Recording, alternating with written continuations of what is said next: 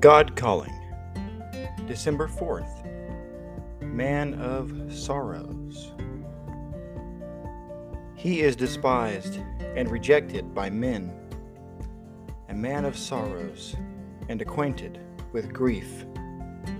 And we hid, as it were, our faces from him.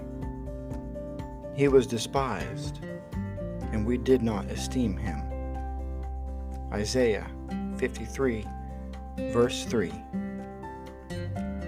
The fact that these words strike a note of beauty in the hearts of those attuned to hear the beautiful truly shows that the heart recognizes the need for the man of sorrows, that it sees nothing detestable in one despised by the world, that it recognizes the vast difference between the values of heaven and those of the world.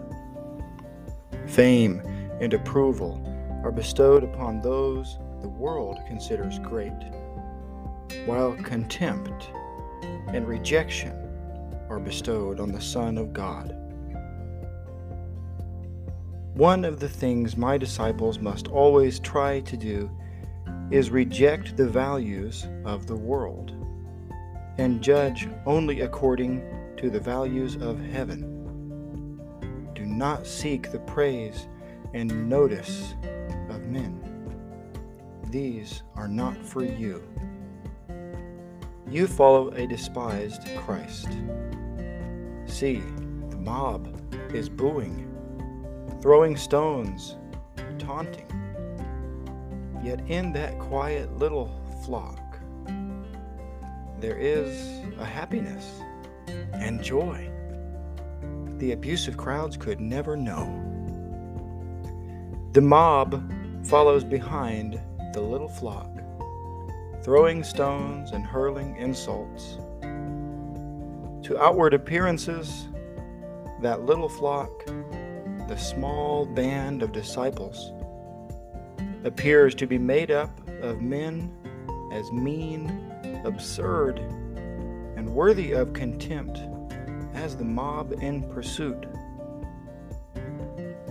Be one of that flock, and there you feel the majesty of God in the presence of Him who was despised and rejected by men.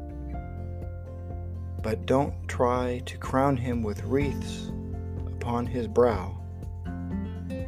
Don't shout and applaud. These would only diminish His majesty. In your darkest days, when human help fails, keep very close to the man of sorrows.